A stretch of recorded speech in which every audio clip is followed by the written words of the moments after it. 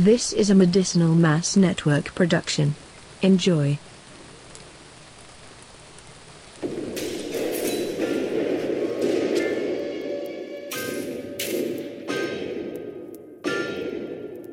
What's up, Truth Seekers? Welcome back to the FBI Basement, the podcast where we watch and review every episode of the hit sci-fi TV series The X-Files, because we have to do something with those free AOL demo CDs.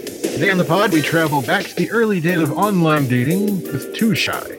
I'm Todd, and I'm joined today by our usual panel of kooks, wackos, and conspiracy theorists.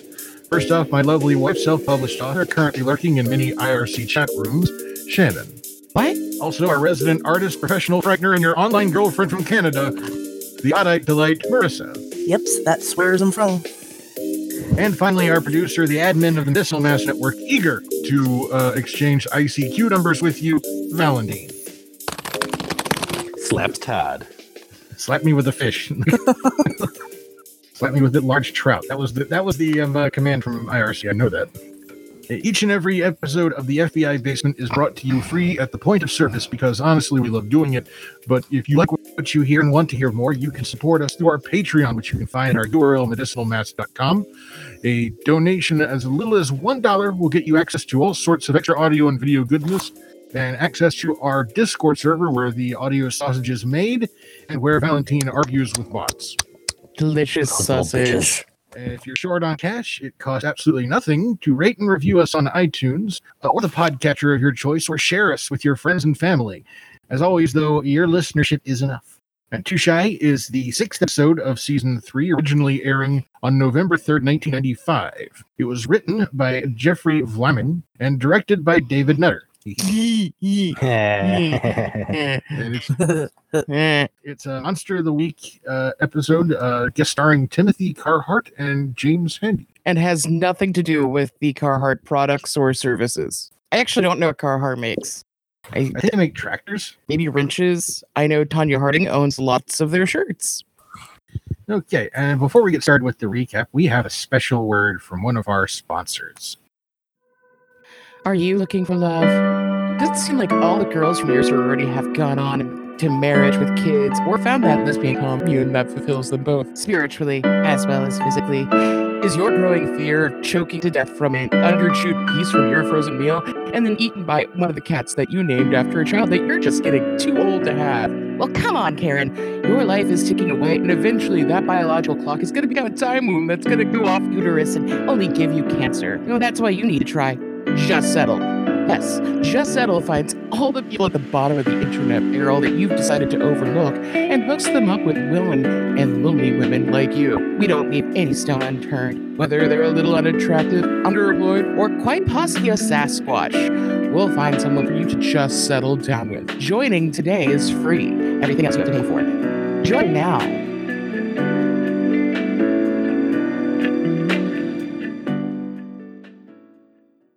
You know, I kind of want to date a Sasquatch. You don't get to. You're married. You should tell them to follow Sassy Squatch. Oh, they should follow the Sassy Squatch. Sassy Squatch is sassy. Tell them where they can find the Sassy Squatch. On Facebook at Sassy Squatch. Oh, cool. All right. That's one of the weirder side projects that we don't often advertise. We never advertise. That's the thing. People follow that on their own volition. It's fucking weird. I love Sassy Squatch. I like that Sassy Squatch speaks like Bootsy Collins in my head. Now time for the recap. Our story begins in Cleveland, Ohio. Isn't it great to be in the Cleve again? where someone has driven their gremlin up to a lover's lane. A handsome and charming suitor is laying down some top-notch game on his date, Lauren. Well, aren't we all handsome and charming suitors, though, west of the Alleghenies? No. By the way, Todd wouldn't let me watch that episode of 30 Rock before we did this episode. We at the FBI Basement believe in body positivity, but the indication is that she doesn't see a lot of affection because of her weight. The dude showers her with compliments and becomes momentarily bedazzled by a 4-leaf clover necklace she's wearing. He moves to seal the deal with a kiss, but her eyes go wide with horror. When she pulls away from the lip lock, she has a big old mouthful of mucus, and she panics as the scene fades. Yeah, he literally sealed the deal. Yep. Tightly around her mouth and nose so that she will suffocate and die painfully. He's like a Well, human glue gun.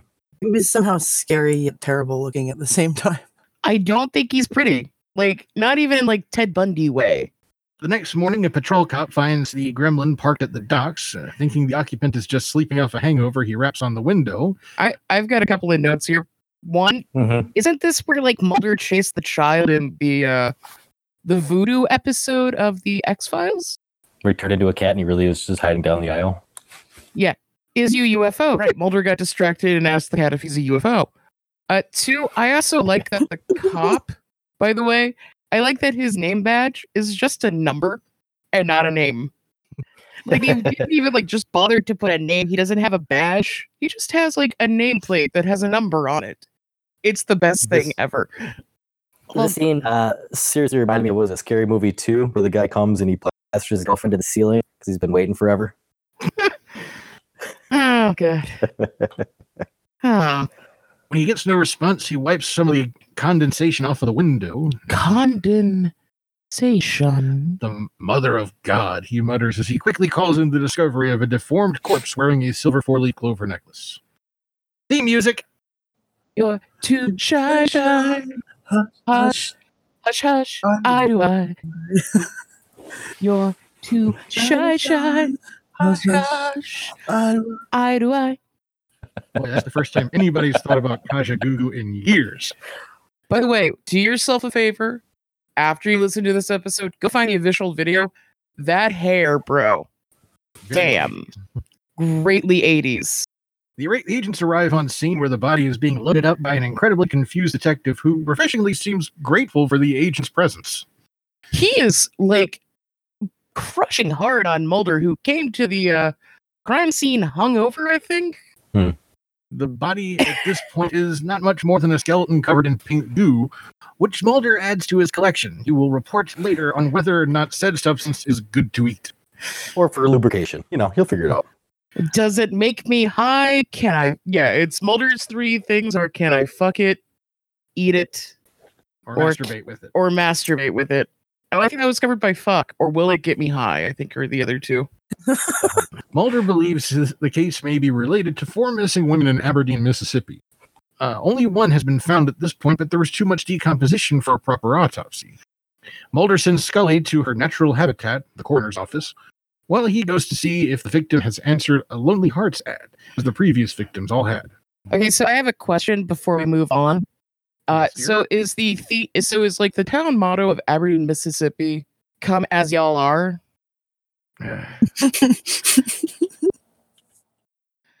Because Aberdeen and like Washington State has on their sign "Come as you are." So I was just wondering if Kurt Cobain did not come from Mississippi. No, I know he didn't. He came from Aberdeen, Washington, and by this point, he's dead. Everything I love is dead. Come as y'all are. Yeah, I don't know. I will turn it into a... Okay, also, Lonely Hearts ads. Did we still have those in the 90s? We had them on Craigslist up until recently. Do you know about my missed encounter ad on Craigslist, Todd? No, I don't, but we'll talk about this later. No, this is really great. Like, no, like I didn't put it, but someone put a literally mentioned me in their missed encounters ad on a Craigslist from like a con we did. Like this was like 2 years ago. Oh, wow. Yeah. Yeah, it's great. How'd you find it? Because my friend Diana told me about it because it had pertained to the convention that she ran. And I think I know who it is, and I think they're on my Facebook list. Do I need to punch them? No. Nice save. No. But no, it's great. Anyway, you're right. No, Missed Encounters is still, by the way, on Craigslist. Backpage legislation did not completely get rid of that. All right. Can I just turn this into a true crime podcast and be done with it? Elsewhere, the handsome suitor, using the name Timid, but his real name, or his assumed name, is Virgil, is engaged in an online chat with a frumpy-looking woman using the screen named Hugs, and trying to talk her in the meeting. And back in 95, it was pretty much conventional wisdom that you never met online people in person. but that may be entirely lost on today's internet culture. I don't think anyone on this podcast has ever dealt with anyone that they've met online. Right, guys? Can we talk about how unrealistic the usernames are? I mean, we used to be able to have like shorter words, but really? Oh my god. Like no numbers. Can we or also talk anything? about how are they chatting in what looks like probably the word processing software for the Apple computer? I like how they can see each letter as it's being typed. I don't remember that. This is almost as bad as the episode of Law and Order from right around the same time where Hottie McHutterson, who was not Jesse Elmore, the guy before him, Benjamin Bratt. My God, that was a bad, weird thing. Anybody else remember trolling CompuServe for chicks? Yes. What? Yeah, aim for me. ASL. Yeah, I'm a 20-year-old lesbian. I think I said that a lot too. Anyway, no, like this is almost as bad as Benjamin Bratt sending emails from his laptop, and it really just looking like it is probably Microsoft Word from like '98. So His landlady interrupts the chat to deliver a new storage locker key and believes him to be a novelist, what with all the typing and all the packages he's getting from publishers. Man, He's she a wants nosy a ass cream landlady. filling so bad. oh god. Also, I just assumed she was coming to ask him to stop being online. He was tying up the phone line, and there are other people in this house. She's so annoying. She could be a separate monster of the week. Like, it gets to the point where she's actually asking him to read over some poetry she's written. Okay, how many people have been in that situation where it's like, I too write? Oh god. This entire scene made me so uncomfortable for so many different reasons. And like, this is the point where I'm screaming and throwing my keyboard. Like, oh god, no! Run! She's a real monster! It's poetry! Run! He pretty much agrees to get her to be. Sure, why not? I will bait her read your poetry. Get the fuck out. Scully arrives at the coroner's office, ready to get right down to the autopsy. Woo! Much to Detective Cross's incredulity, it seems he's got some old-fashioned sensibilities about the place of women folk in law enforcement because he's a fucking sexist asshole. Yeah, Yeah, it's...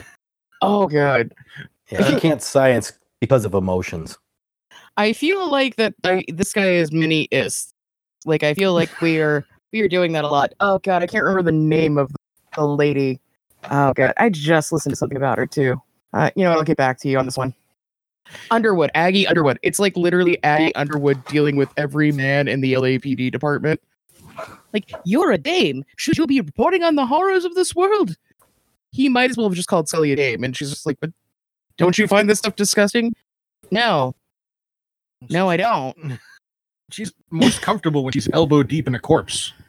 Which I believe is a line that we're going to get to later in the season.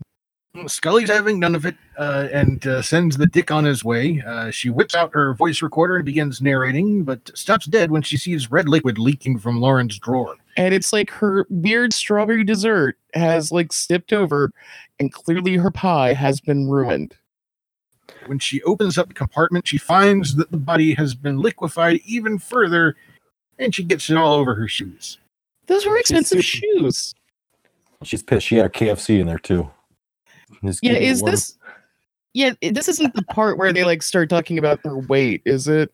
Well, first we get to see Mulder talking to Lauren's roommate, who is recounting Lauren's online flirtations with a fellow named Too Shy, and her nervousness at meeting him on account of her weight problem.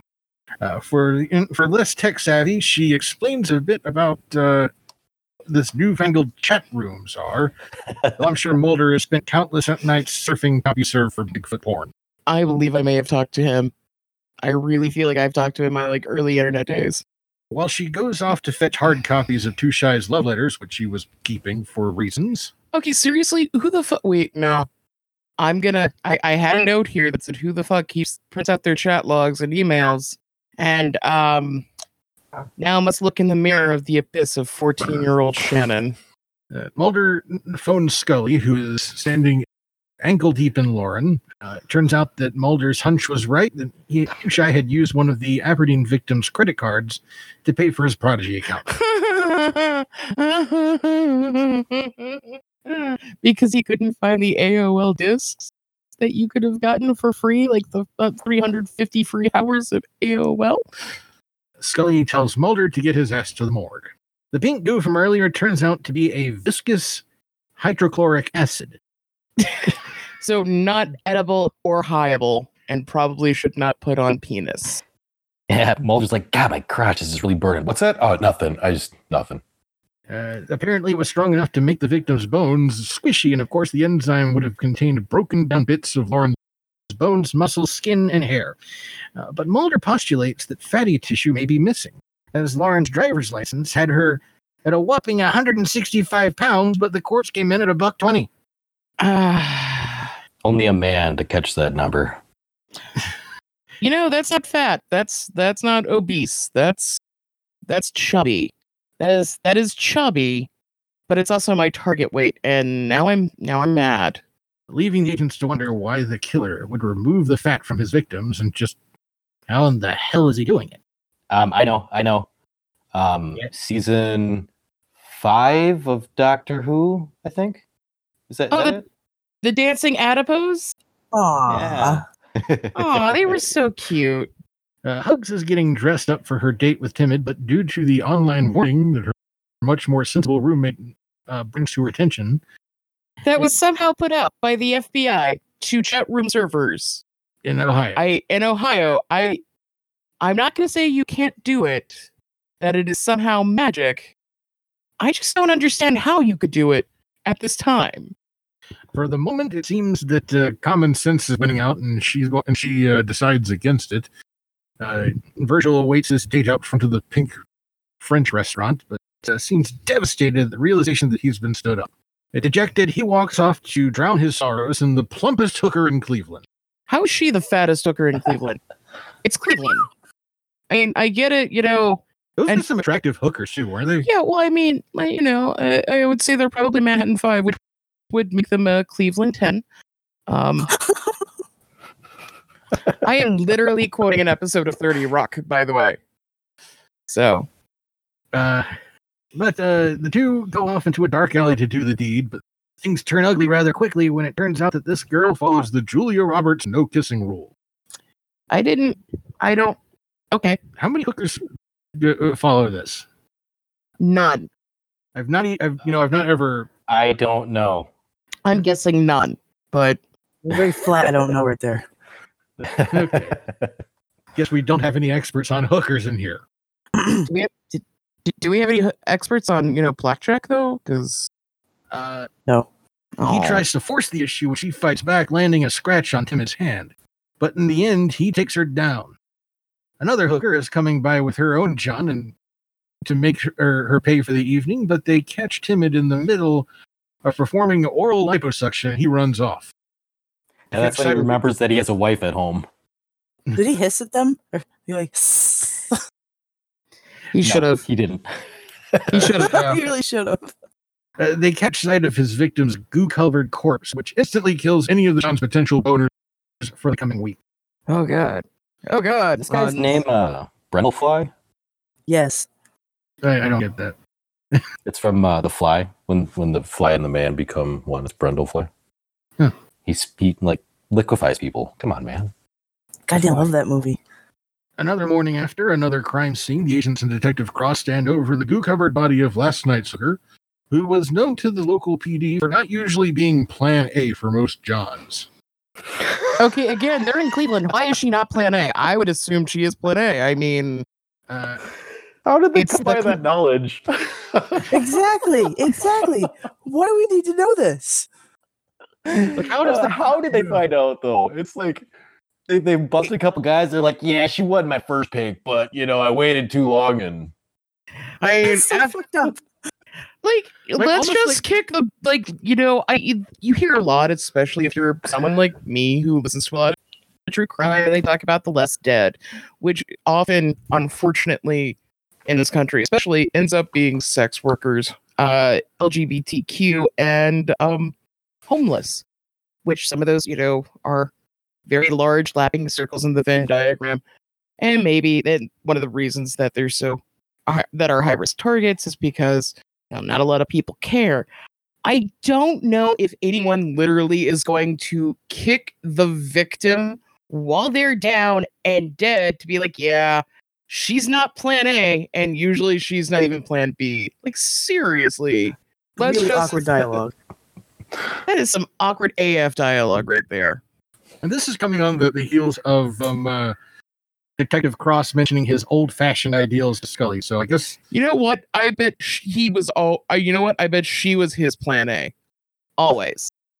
And he just doesn't want to admit it because, he's got some old-fashioned ideals about dames and broads. It turns out she's got the same acidic goo covering her air passages. Mulder notes that in his love letters to Lauren, he quotes excerpts from several Italian poems, though these are not like the works of Lord Byron. Yeah. These are from obscure texts from privately owned libraries that only lend to academic affiliates. When I hear about obscure texts in private libraries, I'm thinking like the fucking Necronomicon. I'm thinking Lovecraft here, Italian poetry. That's the good stuff there. Yep, bitches love Italian poetry.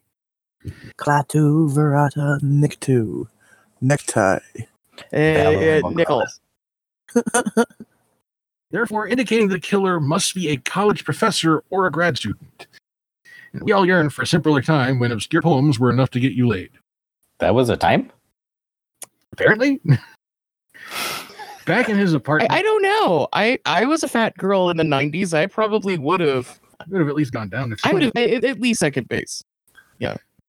Mm-hmm. Back in his apartment, Virgil is tending to his wounds with scissors, like you do, when a package arrives for him. Heading down to pick it up, he has an encounter with the landlady's blind teenage daughter, Jessie, who apparently finds him creepy and thinks he smells of dish soap. And then also just stares blankly at a spot that is not directly at the camera, because blind. Yeah, could we, mention that that's not how blind people function? Like, they still have ears, and they will still direct their attention towards who they're talking to. They're humans. She did well. Her acting's great. But no, it's great. And unfortunately, she doesn't do a lot of acting after that. Or fortunately, maybe she was just like, fuck this. But why? Well, I guess they really needed to establish that she has a powerful sense of smell to make up for her lack of sight, which I'm sure will be paid off later in the episode. You know what? Fuck you. She is not Matt Murdock. She was not hit by toxic shit. She doesn't have super senses. This is not a thing that really happens. Back at the station, Mulder reveals skin samples were devoid of any kind of oils or essential fatty acids. Okay, can I just say that I thought that said essential oils? I like how a lot of the Monster of the Weeks consist of people with skin conditions. Join us next week when Mulder and Scully have to deal with psoriasis. And for the first time in episode, he has himself a crackpot theory. Yay! He believes that the slings are not done out of psychosis, but out of hunger, a need to replenish his own deficiency, and that he, like a scorpion, is secreting the acid to pre-digest his victim's fat for harvesting. Scully, of course, is skeptical. Despite all the weird shit she's seen personally up to this point, I mean, if she can accept the truth of tombs, why is this so way up there? Anybody? I think she's nailing down her character pretty good. She believes one thing one week, doesn't the next week, and we just don't know where the fuck she lands on it. I mean, this guy is less weird than Toombs, right? It's like, the serial killers that they've dealt with are some kind of mutant trying to get some kind always of bottle. they are always truly a mutant trying to get something to complete. I feel like I'm seeing something different with Scully on this millionth rewatch. I don't know why I'm seeing it now, but that she does believe it, but she's just gonna berate him with logic. Braid. Yeah, she wasn't willing to outright just believe it right away, but she after that body liquefied in front of her, she's pretty much like, okay, I guess I'm down. Yeah. Nevertheless, they have their list of academics to comb through and plan to divvy up the suspects among the police. Scully wants to brief the officers before they hit the streets, and Cross agrees after a dramatic moment of internal misogyny. This, by the way, this subplot leads fucking nowhere. Okay, why are you surprised? No, I've got it leads somewhere. I'll bring it up at the end. Back at Virgil's place, he gets an email from Hugs apologizing for standing him up and begging for another try. He seems pleased until a knock comes at the door. There's a brief fake-out scene with Mulder and Scully questioning different suspects, but it's Detective Cross, see Timid. As he enters, he notices the bandage around Timid's hand and looks alarmed. Da-da-da. Back at HQ, the canvassing has turned up nothing, but Scully notes the detective has yet to report in. Later at a restaurant, Timid and Hugs have finally had their date. Hugs offers to pick up the tab for the meal, but Timid insists on paying. This scene's funny, too. It looks like she kept her hair from the night before, and then she just didn't do anything. She slept with it and then went right to the next date with it. Like, I'm still dressed and I look fine. As he goes for the wallet, she notices the skin under his cuff seems dry and peeling, which he explains away as a kind of eczema he's had since childhood. She drives him back to his apartment, a building that and he attempts to seal the deal with the promise of some exotic poetry. Seriously, it can't be that effective. But she is still hesitant to take the next step, so he angrily leaves the car. And this is what shitty people refer to as negging. Yeah, but no, this is like a classic pickup artist move, right? Is it? Is it really? I think backhanded compliments is really the classic. Say she looks nice and it could have looked better, and maybe she'll do better next time. Really dig into her. Oh. I honestly don't know because I don't read pickup artist books. Because I'm not a shitty person. At least I'm not that shitty. While the two are in the car, landlady is barging into his apartment like she owns the place. Well, technically she does. To drop off an envelope of poetry. She leans it against his bookshelf for some reason, where two flies land, which immediately thinks that Nietzsche's there somewhere. Might have been more than 5 people on that list. Seeking out the sources of the insect, she stumbles upon Detective Cross, slowly dissolving in a bathtub full of goo. She lets out a silent scream as Timid enters the door. What the hell was up with that his front door? It was like the gap under it was almost as big as a bathroom stall door. I've never seen a door with a big of a gap at the bottom. I was just wondering how thick that stack of poems was. Yeah, it still couldn't get through. Like he was gonna read all that. Yeah, how thick? Oh God! I mean, I don't doubt that she has like over 1,000 pages of poetry. She's that kind of person. But, geez, They still had that fly money left over. They had to use those. Those maggots are starting to hatch. yeah. Back from the commercial, Jessie pays a visit to the killer, asking about the whereabouts of her mother, who hasn't come back from her poetry class. He says he's not seen her and tries to send her on her way, but she stumbles on a suitcase placed near the door. After explaining that he was on his way to New York, he grabs her rather roughly and shoves her away. Apparently, she caught the scent of her mom's perfume, which tipped her off that something wasn't right. She calls the police, who arrive double time to kick in the door, finding the landlady and Cross dead inside. Seems he's been operating under the name Virgil Incanto, which is right up there with Harvey Danger and Ron Mexico in the Hall of Fame of fake names, a freelance translator of Italian text, and has no known means of identification. You mean Carlos Danger? Because Harvey Danger was a band. Oh, Carlos Danger. Okay, never mind. Mulder knows that he's not headed for the Big Apple, though, and believes that his next direction will be towards one of his victims. The field office attempts to hack his computer, but the files they recover, password protected. So they'll have to brute In the force Matrix. it. They'll have to brute force it. It's like it's all just like green digital goulash scrolling up a black screen too. Oh God, this is one of my favorite scenes. This is absolute nonsense and no one actually. Hang on, knows. it will take me some time to crack it. Eventually, You don't have time. What if I hit this number and then it literally just it's like more goulash? It's great. They find his little black book. Virgil's already back at Hugs's place. After the earlier disappointment, she's rather reluctant to let him in, but he manages to guilt trip her in with the specter of their first attempted meeting. This is some kind of gaslighting or emotional blackmail. This is such gaslighting. This is like a classic, like this is literally like a video that they would have shown like me in like sophomore PE when we're doing health class, but it's like how to avoid psychological abuse. And like this is literally like that bad. It's like almost the plot of every Element movie I've ever seen. And I don't know how many of those I've seen. Of course, she flips from, nervous to excited really quick once he's in the door. She makes a coffee for him and then goes off to get dressed. Can't resist jumping online to check her email and send a brag to her girlfriend. Humble brag to her girlfriend. Good God. Oh my God. Just in time for her to see the warning pop up on her computer along with a sketch of the killer. Oh my God, the huge shark eyes. I see it now. I don't think there was a way to do a warning like this over the internet back then, was there? I don't know. Like, this is the thing. It all feels really preposterous to me. This is like in Scream when she calls the police through her computer. Like, she instant messages them. It's sort of like that. That actually makes slightly more sense because it's like the TTY stuff, which is which there's actually like there's a way to do it using that. I've always wondered about that. Yeah, That's the funny thing. She gets in there, presses the on button on her computer, and within 10 seconds, she's sending an IM. And also, the other funny thing is how long it took for that single line drawing to download onto her screen. Like, it was worth it's it is almost like the end of The Usual Suspects when they send like the artist rendering of like Kaiser Soze to the cops, and then like Kevin Spacey just leaves.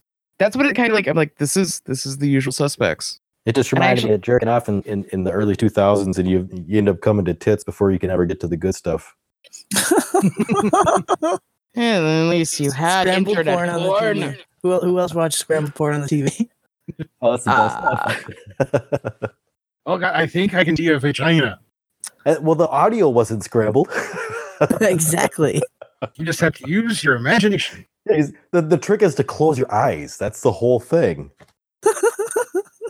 I was a very imaginative lad. Pretty much imagined what Hooters looked like.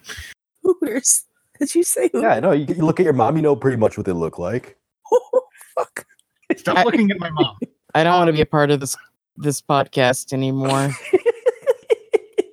What is even happening? He enters her room just as she realizes how absolutely fucked she is. The agents are on scene and they burst into her darkened apartment. They find her still alive, but with her face covered in Virgil's goo. Mulder gives chase out the window, and Scully calls in an ambulance with a chemical burn unit. She goes to find something to stop the acid in the bathroom. Virgil is pulling a cry check and hiding in the shower. He does that. Does he also yell "surprise, bitch" or "what up? I got a big cock"? Because I feel like that's what. Oh wait, that's how I write cry check. He lunges for her, wrestling her to the ground, and prepares to secrete his acid to her face. Which, you ever have like someone like you have like an older sibling to sort of pin you down, Dangling the spit. Yeah. No, Yeah, we've all been there. no.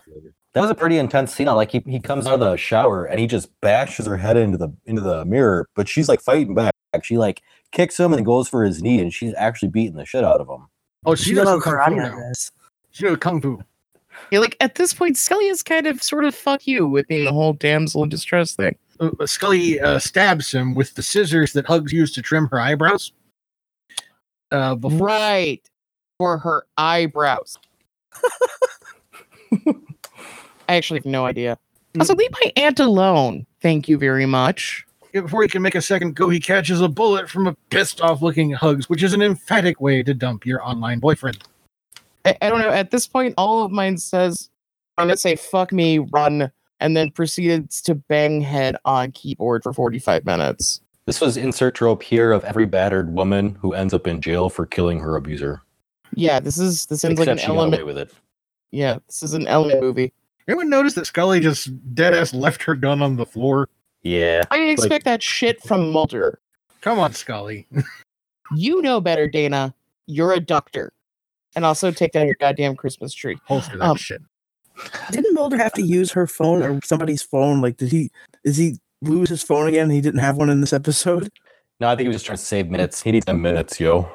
It is the 90s. He probably only had like so many minutes. I think he only had like 100 and some minutes. They call it online weekends or nighttime yet. I think the FBI cut him off from the. I bet they're on data plan. roaming. The FBI cut him off of the cell plan when you called all those 900 numbers, right? Probably. Later in an interrogation room, a dried-out, peeling Virgil is confirming his list of victims with the agents. Covered in oatmeal. As Mulder leaves, he has a brief exchange with Agent Scully. When you look at me, you see a monster, but I was just feeding the hunger. You're more than a monster. You didn't just feed on their bodies. You fed on their minds. My weakness was no greater than theirs. I gave them what they wanted. They gave me Not what anymore. I needed. Not anymore. I morti non sono più soli. The dead are no longer lonely. Great guys. Oh, Great. God.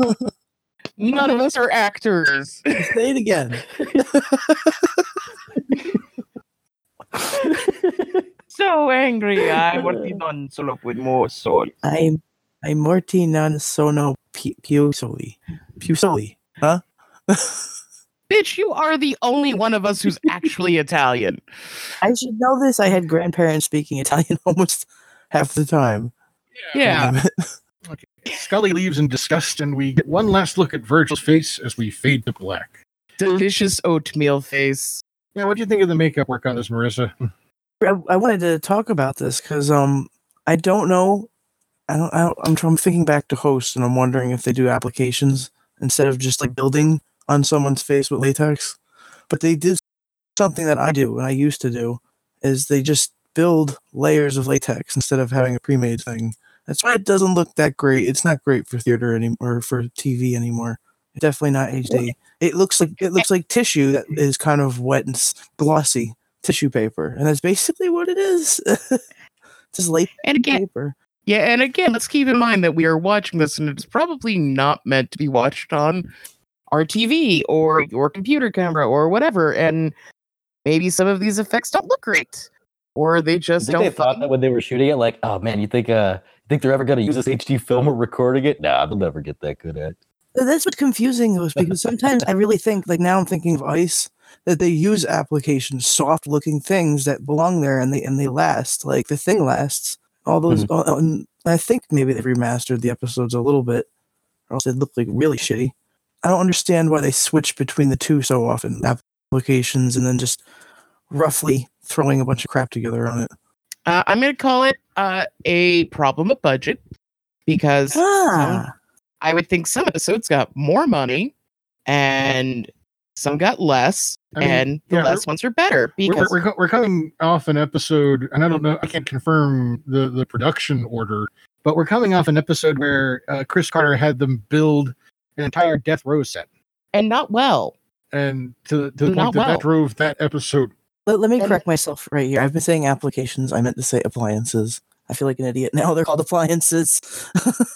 Okay. Well, and I think between that and then when we get to the Myth Arc episodes, where there are some just massive fucking sets that get built and some potential weird location shots that we get into, like, and especially when we get to maybe like, not so much like Nissan 731, although there are some effects there that look very expensively done.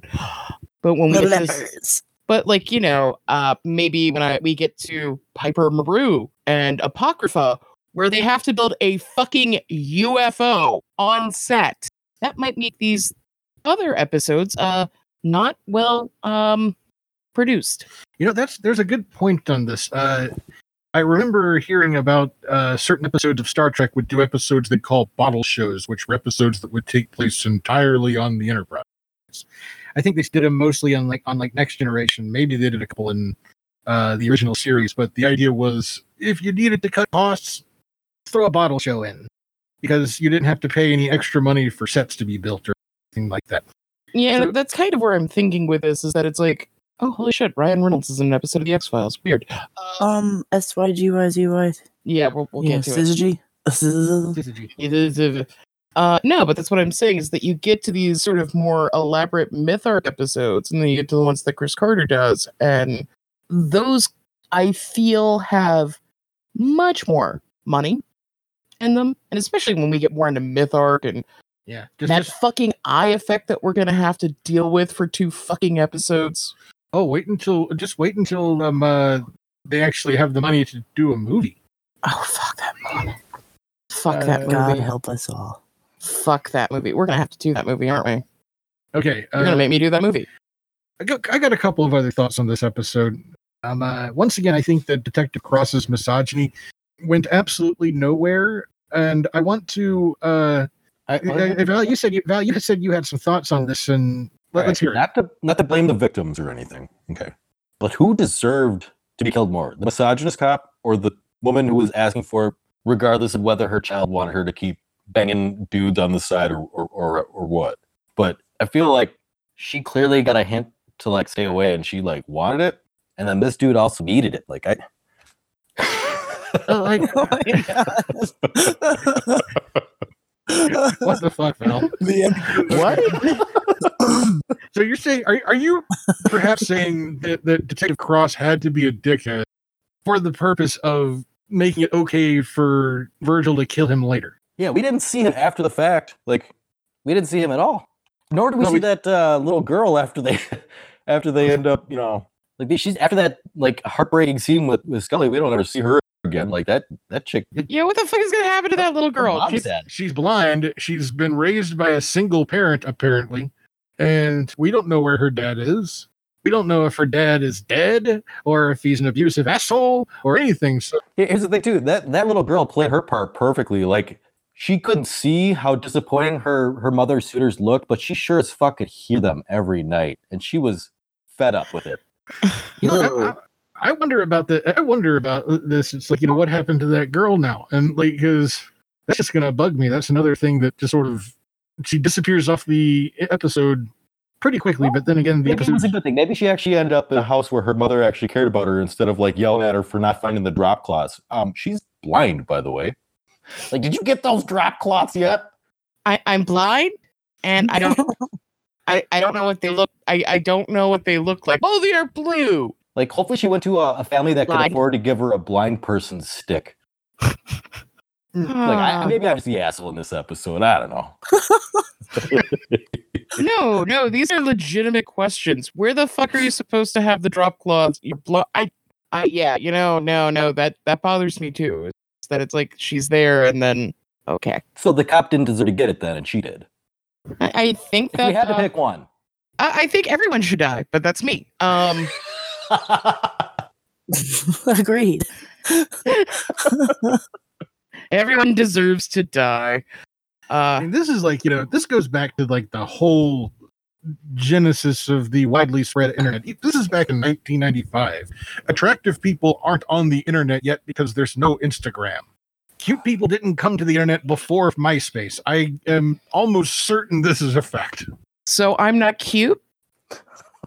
Oh shit, son. You want a shovel here, or how you gotta dig your way out of this one? I got a rope. I'm not cute, huh? Huh? That's true, actually. We didn't have the internet in this house until like 98. So yeah. No, it's sort of, but this was like, goes back to the, like, there was no easy way to post a picture of yourself on the internet back then. People don't get this.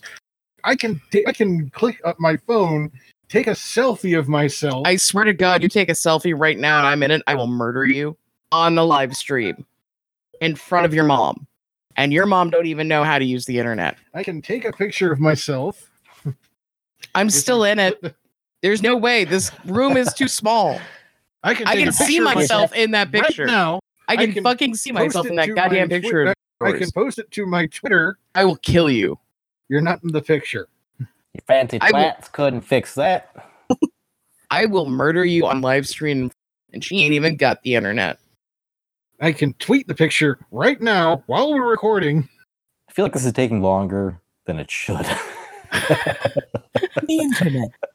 The internet, a lesson in 4 parts, brought to you by the FBI basement. I'm hearing in the background. I want to go to bed. Your explanation is taking too long. And there, it's done. You couldn't do that in 1995. By the way, follow me on Todd on Fire on Twitter to see the picture that I just posted. To prove a point, you couldn't do this. Digital cameras were fucking expensive.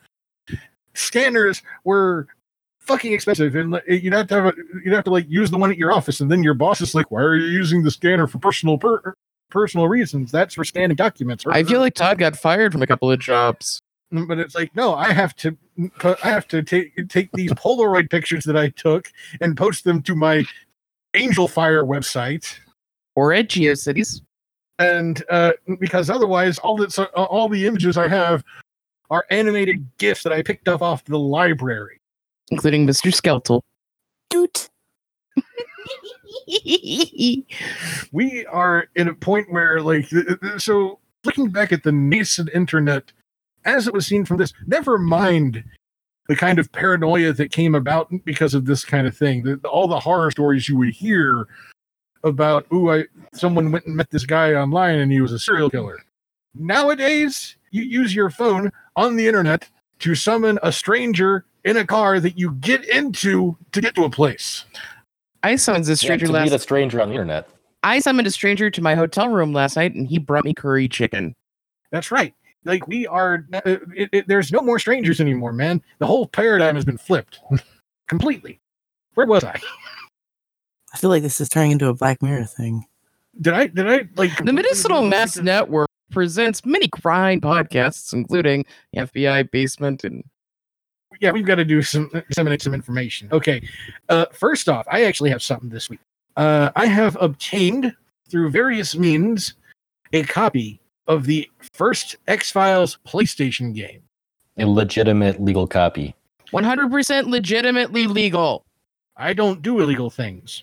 I am going to figure out, dear watchers, dear listeners, how to live stream this eventually. And we're going to set up a special event for that, so keep your eyes peeled on the Medicinal Mess website and our Twitter accounts, because we'll be making announcements on that rather soon, I should say, because we've got to figure out how to pipe our Discord into the feed and get everybody good solid riffing. It's a absolutely atrocious game, but like most full motion video games are. And we'll have a lot to say about it when we finally do. Now, for the people who actually have stuff that they can present to you in the here and now, here is my wife, Shannon, to tell us about the books that she writes. Keep pulling dog hairs out of my microphone. I don't know why you keep hitting the microphone to the dog. What? Books? You should read them. They're magic. Oh, also, I write some of them. You can type in to your AOL search keyword SC Huff Writes and try to find me on the internet. Or you could just go to schuffwrites.com using, I don't know, Prodigy, Opera, Netscape Navigator. You can type that into your address bar on Netscape Navigator. Or you can try to find me on Amazon as SC Huff Writes. I'll also be hosting an IRC chat talking about Earth 2 and then flaming it later tonight. Okay. Love that show. And our resident artist, and soon to be, we're going to be live streaming these at some point, right? I could do that. I could do that. Are people going to get to see the ducks that you're making? Oh God, you don't want to see what the duck looks like right now. I kind of do. So that'll be a fun thing for future. But if you want, but she also does commissions at reasonable prices. Yes, I do. You can find me on Facebook at ODDELI. Fuck it. There's a link.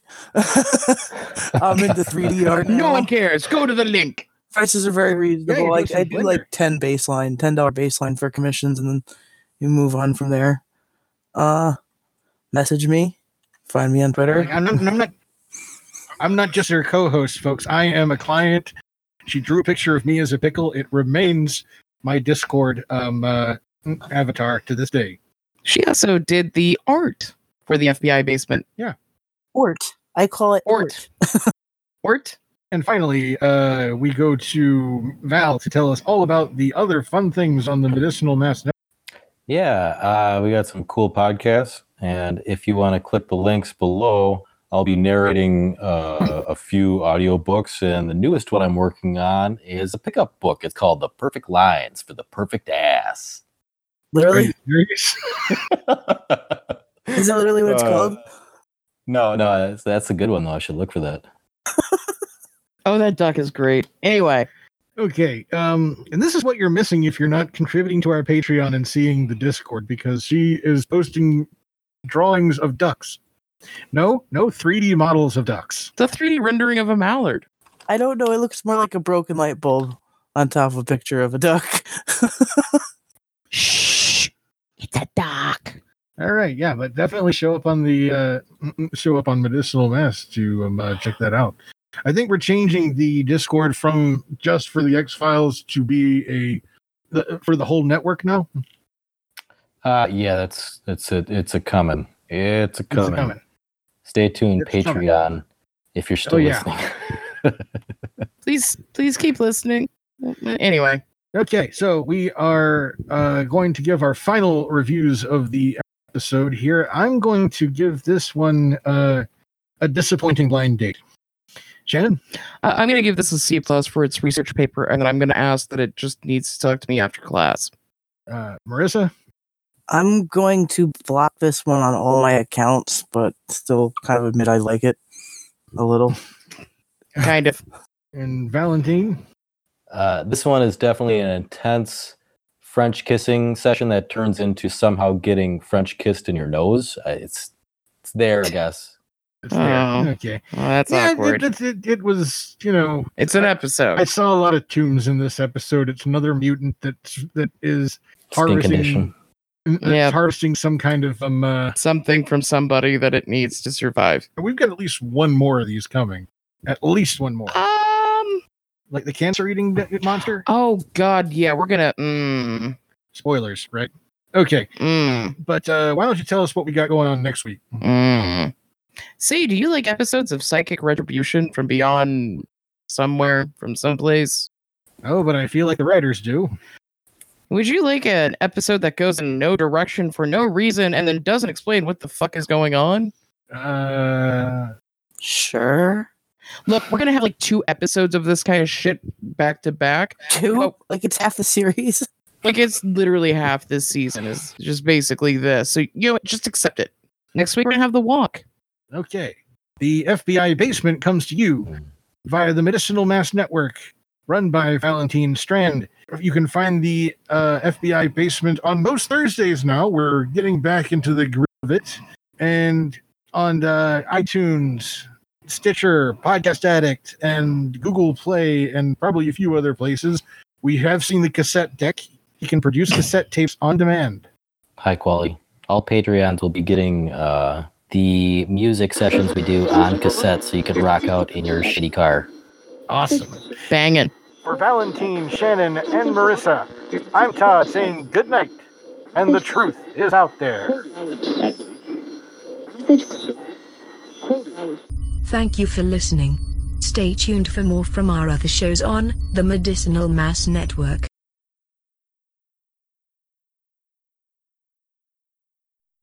Those are some attractive hookers too, weren't they? Yeah, well, I mean...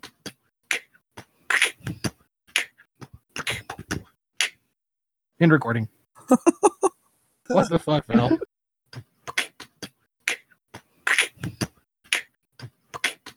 Because I'm not a shitty person.